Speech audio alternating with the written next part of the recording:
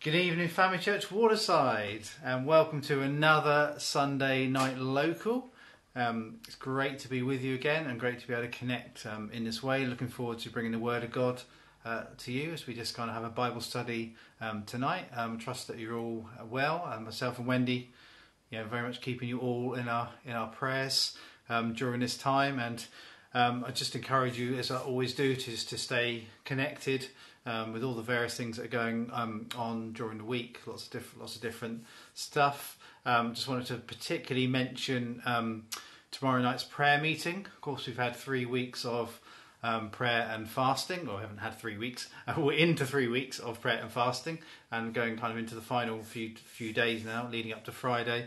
And so we're going to have a Waterside prayer meeting tomorrow night at 7:30. I'd really encourage you to be part of that. I've already sent out the Zoom details and stuff for that, and there's all kind of the usual things going on. Soul winning, of course, on Wednesday nights as well, which is brilliant teaching. I'd really encourage you to be part of that and to watch that. It's all about how to win your world, and loads of great practical ways of doing that as well. How to do that effectively. Yeah, so lots of stuff connecting and all the kind of usual stuff, talking church and Pastor Gina's Bible study tomorrow, and of course there's connect groups and other things going on during the week. So yeah, stay connected during this time, and if you can be part of the prayer meeting tomorrow, that'd be awesome. That'd be so good. Just looking forward just to seeking God together during this time. So let's get into the Word of God, and as before we do that, let's just pray. Thank you, Lord. Thank you, God. Thank you, Lord, that you are so good. Lord, you're so wonderful, Lord God. Lord, we thank you for all the great things, Lord, you do in our lives. Lord God, we thank you for every single one. Lord, we thank you, Lord, that you're always with us. You promise you never leave us and forsake us. And while we're in a strange time again in lockdown, Lord God, that you're with us, Lord God. And you're with us each step of the way. And we just thank you for the truth of that. And I pray, Lord, you just speak to us through your word tonight. Lord, I pray, Lord, the word will fulfill its purpose, Lord, to produce a harvest 30, 60, 100 times, Lord, what is sown. Lord, just do what you want to do in our hearts tonight. In Jesus' name, amen. Amen. Amen. So, tech-wise, we're trying out a new microphone tonight. We did a test, myself and Dan, we did a test during the week, so and it was all fine, hunky-dory, so hopefully it's all coming across okay. I can't see your comments or anything else, so hopefully it's coming across okay. If it's a little bit quiet, maybe just turn up your volume, but hopefully the volume's fine. So anyway, but it should be very clear, so that's good. So we started a new series last week, of course, on building the house, and looking at different aspects of that, and there's kind of two different angles on that. Is God wants to build the house of our life, and God wants to build, or also wants to build his church. As the Bible says, he will build his church, and as Jesus himself said, he will build his church, and the gates of hell will not overcome it. So there's kind of like two different angles, but we're kind of particularly looking at building the house of our life at the moment. And last week we looked at the fact that God is a God of new beginnings. That God loves new beginnings. We've gone into a new year. It's a good place to start. God is a God of new beginnings.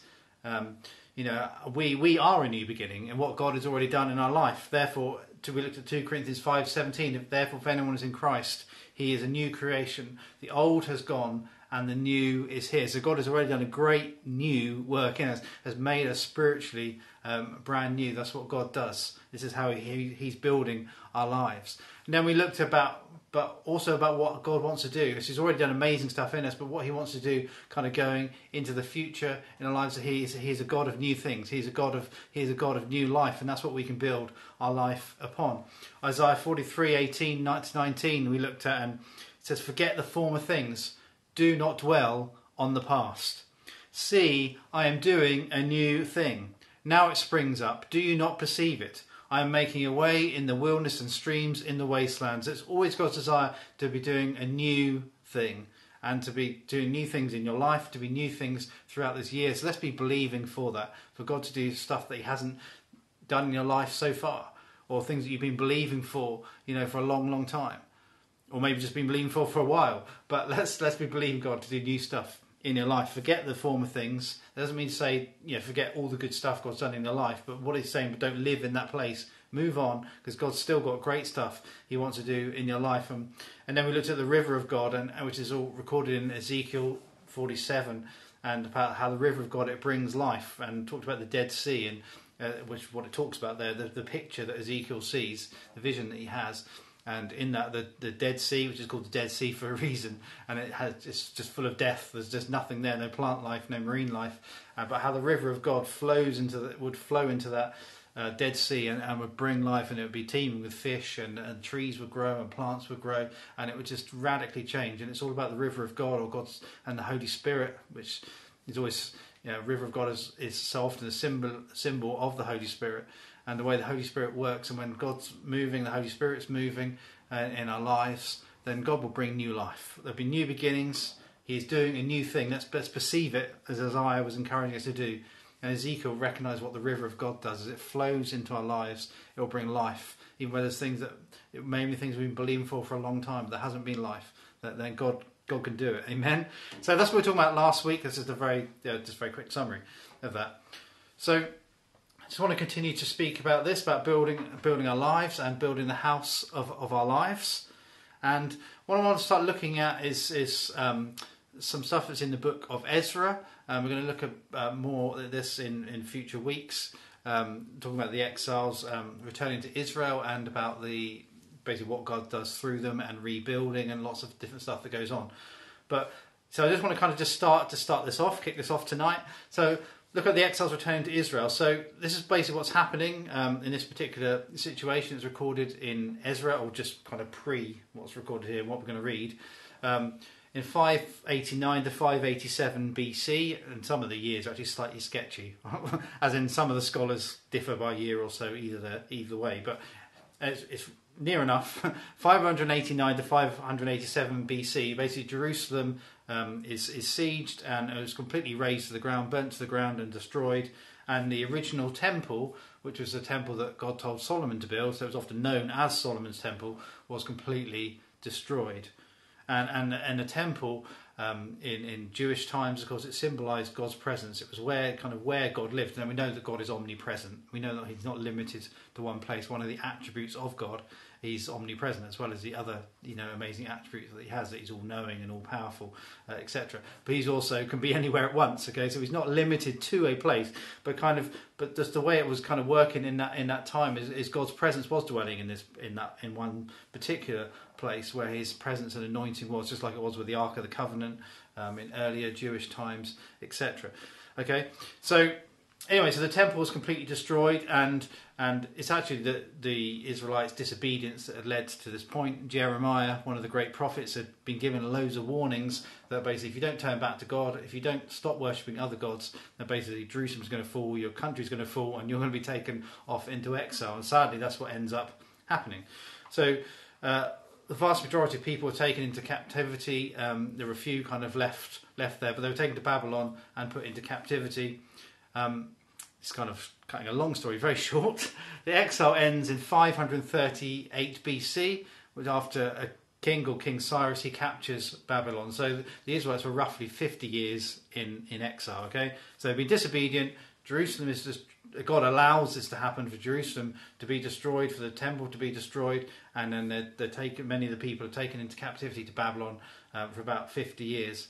But it had always been God's plan, as it always is, to bring restoration, as we talked about last week, to bring new life, to bring change, to do something new. And it was always God's plan to bring restoration, just like, of course, before the dawn of time itself, God's plan was always sending Jesus and to do what Jesus did on the cross for us. Amen? So we're going to read from Ezra chapter 1, which talks about this, and basically what happens when God starts to bring the people back after their 50 years in exile in Babylon. So remember, Cyrus has captured Babylon, so that's the context of this first verse. So Ezra 1, verse 1. In the first year of Cyrus, king of Persia, in order to fulfill the word of the Lord spoken by Jeremiah, the Lord moved the heart of Cyrus, king of Persia, to make a proclamation throughout his realm, and also to put it in writing. This is what Cyrus, king of Persia, says. The Lord, the God of heaven, has given me all the kingdoms of the earth, and has appointed me to build a temple for him at Jerusalem in Judah. Any of his people among you may go up to Jerusalem in Judah and build the temple of the Lord, the God of Israel, the God who is in Jerusalem, and may their God be with them. And verse 4, and in any locality where survivors may now be living, the people are to provide them with silver and gold, with goods and livestock, and with free will offerings for the temple of God in Jerusalem. Verse 5, then the family heads of Judah and Benjamin, and the priests and the Levites, everyone whose heart God had moved, prepared to go up and build the house of the Lord in Jerusalem.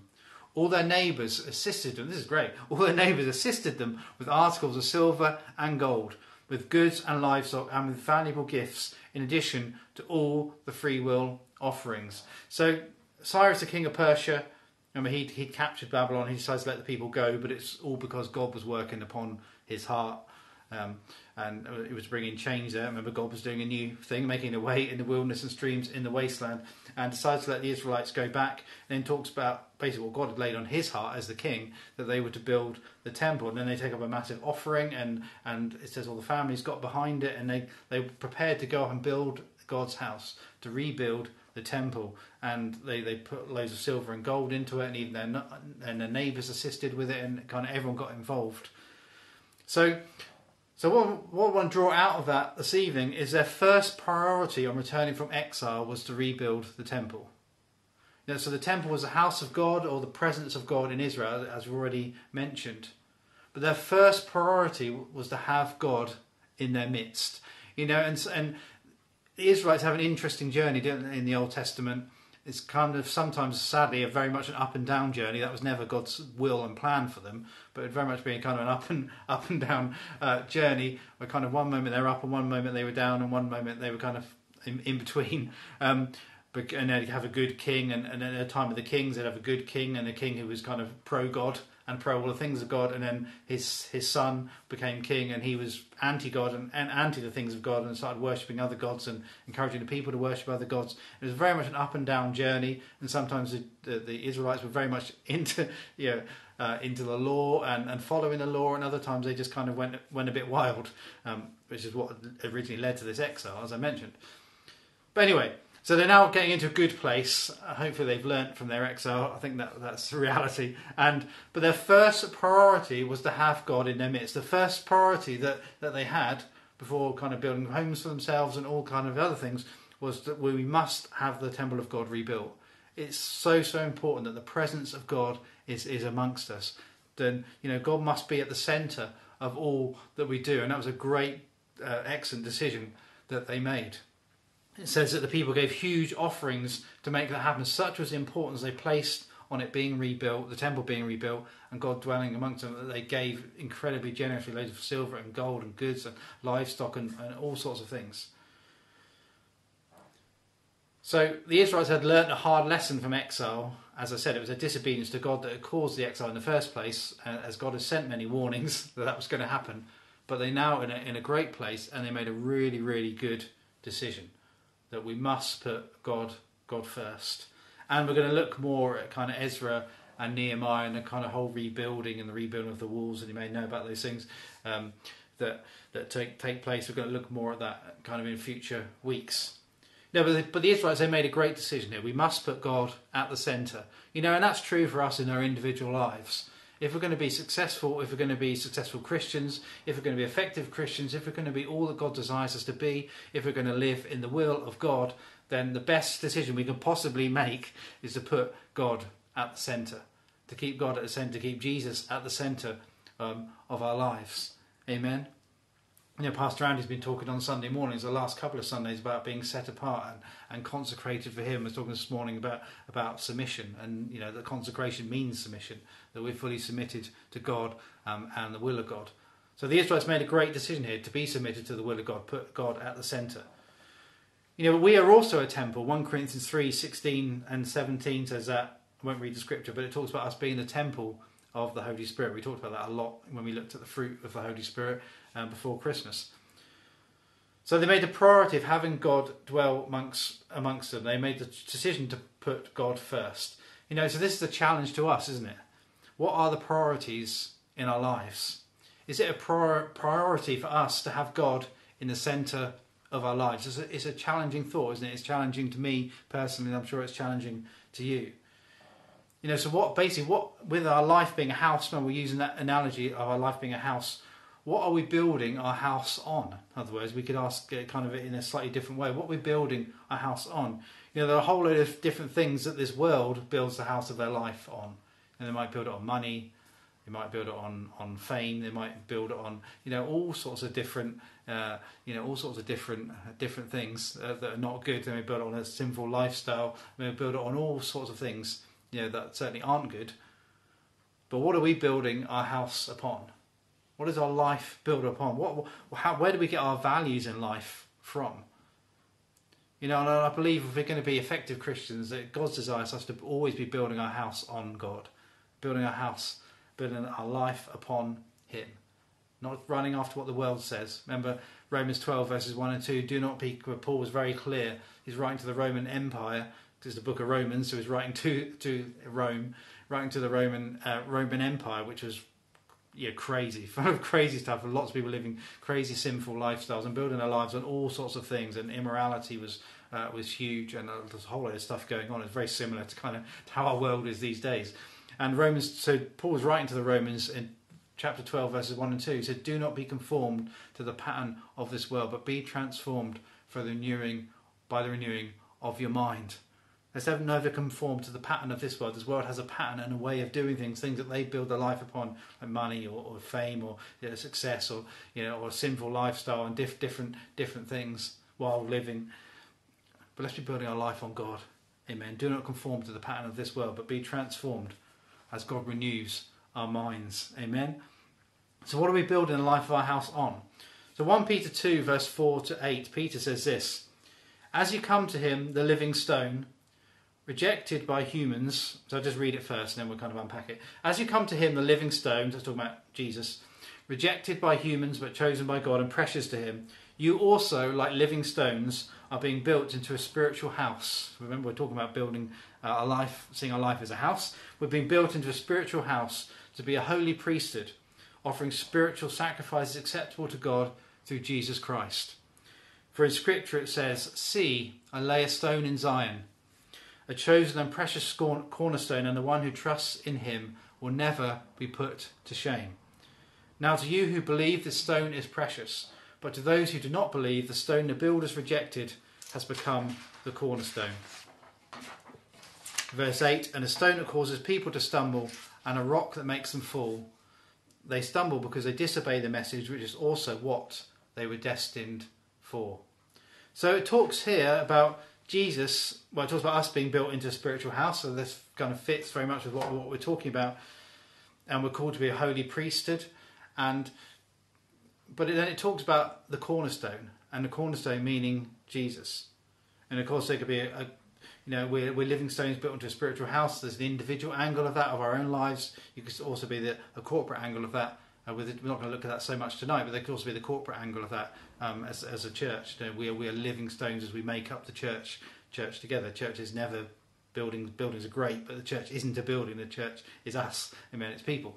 But Jesus is the cornerstone, is what Paul was saying here. He's rejected, or the living stone, or the cornerstone. He says, see, I lay a stone in Zion, and chosen and precious cornerstone. Also calls him the living stone. Rejected by humans, but chosen by God. So what is a cornerstone? What does that even mean? Jesus being the cornerstone. Why is it being called a brick? What does that mean? So the cornerstone is the first stone that's set in a building. So it's the stone that joins two walls together at the corner and is used as a reference for ensuring the building is built correctly. So they put it in a corner, hence the name cornerstone. It's literally a stone that goes in the corner, clues in the name.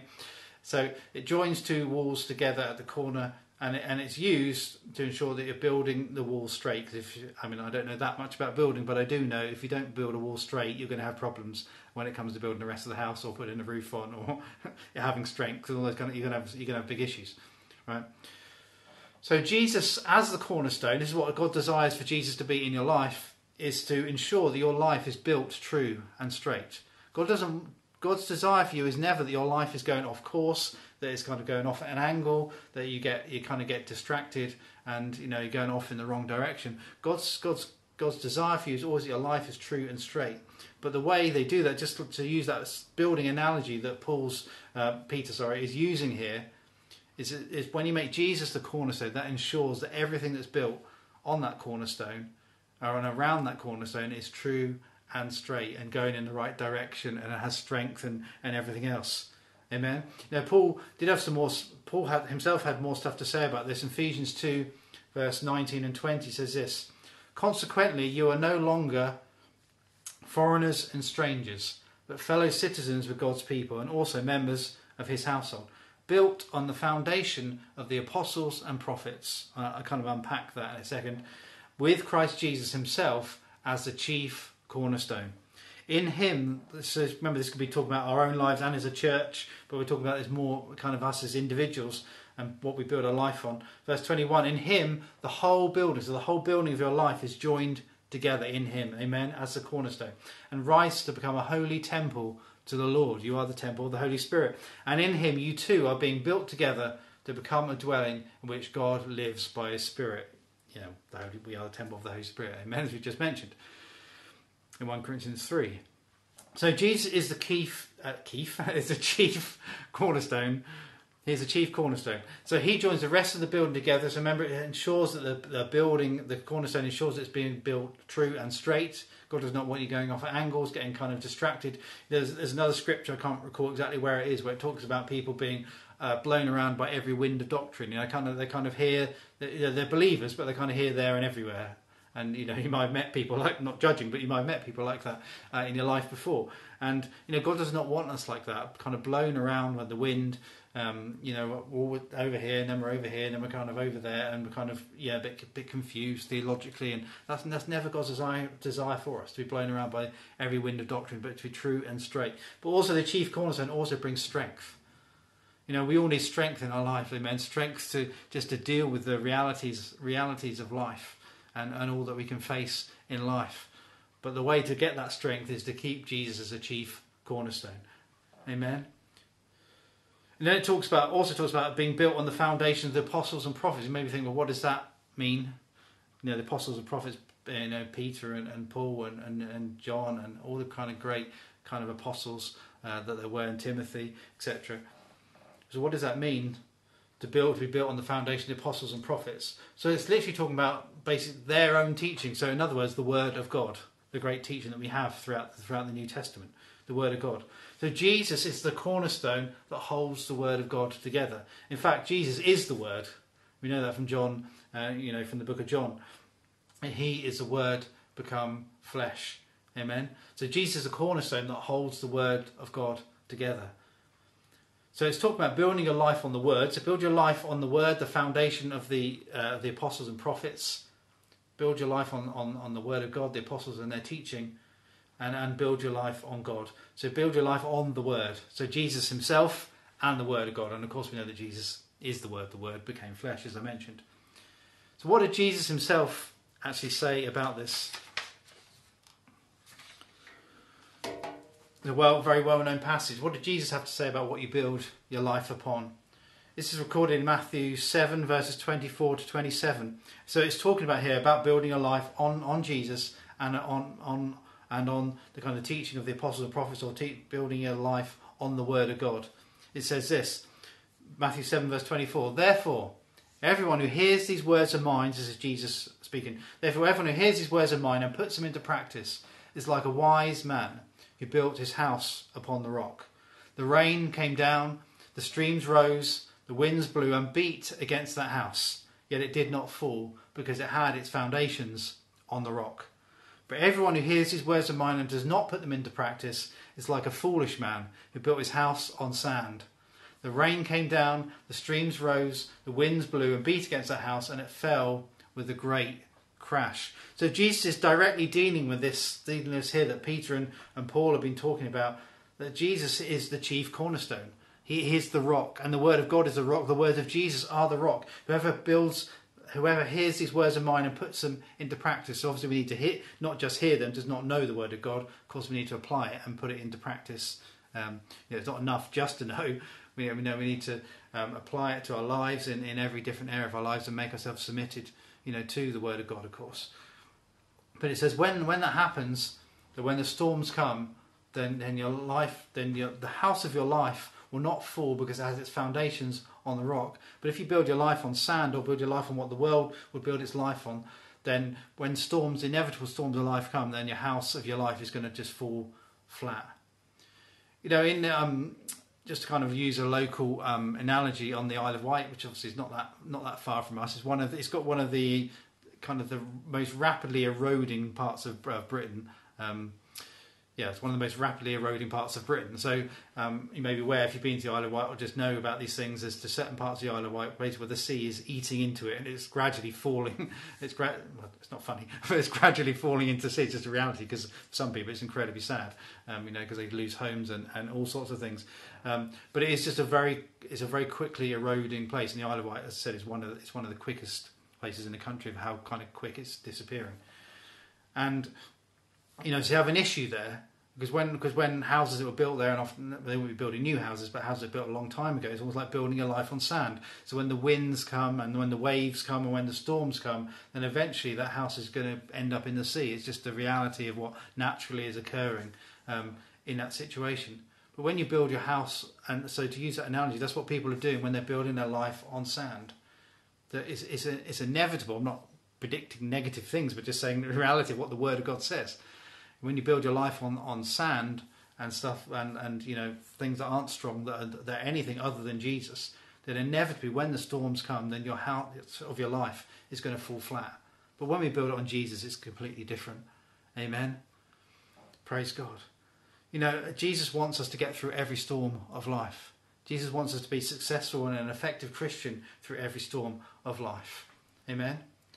But when you build your house on the rock, or we can use that same word, the cornerstone that we've been talking about tonight, then your life will be absolutely unshakable, and it will be immovable.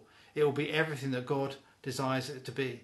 You will be able to cope through any situation. It would also be true for a church, if we remember, we're not talking so much about the church tonight, but it's true. If we corporately as a church build our life on the rock, the chief cornerstone, remember Jesus is the head of the church anyway, then we will be an absolutely unshakable and an immovable church, able to withstand any storm. So I just want to encourage you with that tonight, is what are you building your life upon? What are you building your life upon? Because God wants your life to be strong. God wants your life to be true and straight, just like the analogy of building a house. He wants it to be going in the right direction. He wants it to be effective. He doesn't want the storms of life to make the house of your life fall flat. But the onus is on us to make great choices in that. To say, Jesus, I'm going to keep you as the cornerstone. I'm going to build my whole life around you. All my values and all the things that I value in the way I deal with my money, and the way I deal with my marriage, and I deal with my children, and kind of deal with in my workplace. I know most of us having to work from home, of course, at the moment, but the way we deal with our workplace, and kind of all the different things, and just a wider family, and just kind of everything that kind of makes life. I'm just going to base all of that around you, Jesus. I'm going to build all of that on you, Jesus. You are going to be the chief cornerstone. I make that decision and that choice to build it around you. I understand that I'm a living stone and I'm being built. And also I'm going to build it on the foundation of the apostles and prophets. Jesus, you are the Word anyway. The Word became flesh. I'm going to build my life upon the Word of God. I'm going to build it on the precepts of the Word of God. I'm going to make it a priority to do that. To give the Word of God high priority in my life, and to apply it to my life. And as I live out those values and live out those precepts, my life will remain strong in Him. Amen? And just like the Israelites as well, let's keep Jesus at the centre. Jesus at the centre, as the chief cornerstone, the centre of your life, in all your decision-making processes. Maybe you're in a situation right now where you've got to make some decisions about the future. Let's not ever be making decisions in the natural and just natural wisdom. I encourage go to God with it. Go to Jesus with it. Ask Jesus for wisdom in it. Keep Him at the centre of your decision making, and the centre of how you live your life, and the values of your life, and the values that you're passing on to your, if you've got kids and stuff, what you're passing on to your children, etc. Because remember, it's God's desire for you to be a fruitful Christian. We talked about it last week, and how the river of God will make you fruitful when you allow that the Holy Spirit to flow through your life. Will make you fruitful. But it's God's desire for you to be fruitful in every single season. But the key to it is making a great choice, just like the Israelites did. So the first thing we're going to do when we get back from exile is a horrible situation we've been in. We're going to rebuild the temple. We need God's presence among us. We need God with us. We need God to be amongst us. We need His favour to be upon us. So like, this is what we're going to build. We're going to kind of build everything else later. We're going to build our houses and everything else later, and shops and everything they had to do to kind of rebuild their country. But like, no, we build the temple first, and that's where we put our priority. Amen. So I just encourage you, what are you building your life upon? Let's keep Jesus at the centre. Thank you, Lord. Let's pray. Thank you, Jesus. Thank you, Lord God. Thank you, Jesus. Lord, we just thank you, Lord, that you are the cornerstone. Lord, we thank you that we can build our life, Lord, on you. We can build our life, Lord, around you, Lord God. Lord, you keep our life, Lord, true and straight. You keep it on course. You keep it on track, Lord. You bring strength, Lord, to our lives. Lord, as we choose to build the house of our lives, Lord, upon you. Lord, we choose, Lord, to build it as well on the foundation, the apostles and prophets, to build it on the word of God. And we know you are the word. You are the word become flesh. Lord, and we build it on the word. We put the word of God into practice, as you talked about. Lord, it's not just enough to know it, but you need to hear your words and put them into practice. Lord, we want to have a strong foundation. Lord, we want to be able to withstand the storms of life, all the storms that have been in 2020 and they may still be around us in 2021 at the moment. Lord God, we just keep our eyes focused on you. Lord, the world may do what the world does. Lord, we're desperate, Lord, for them to be saved, and we pray for that and believe for that, Lord God.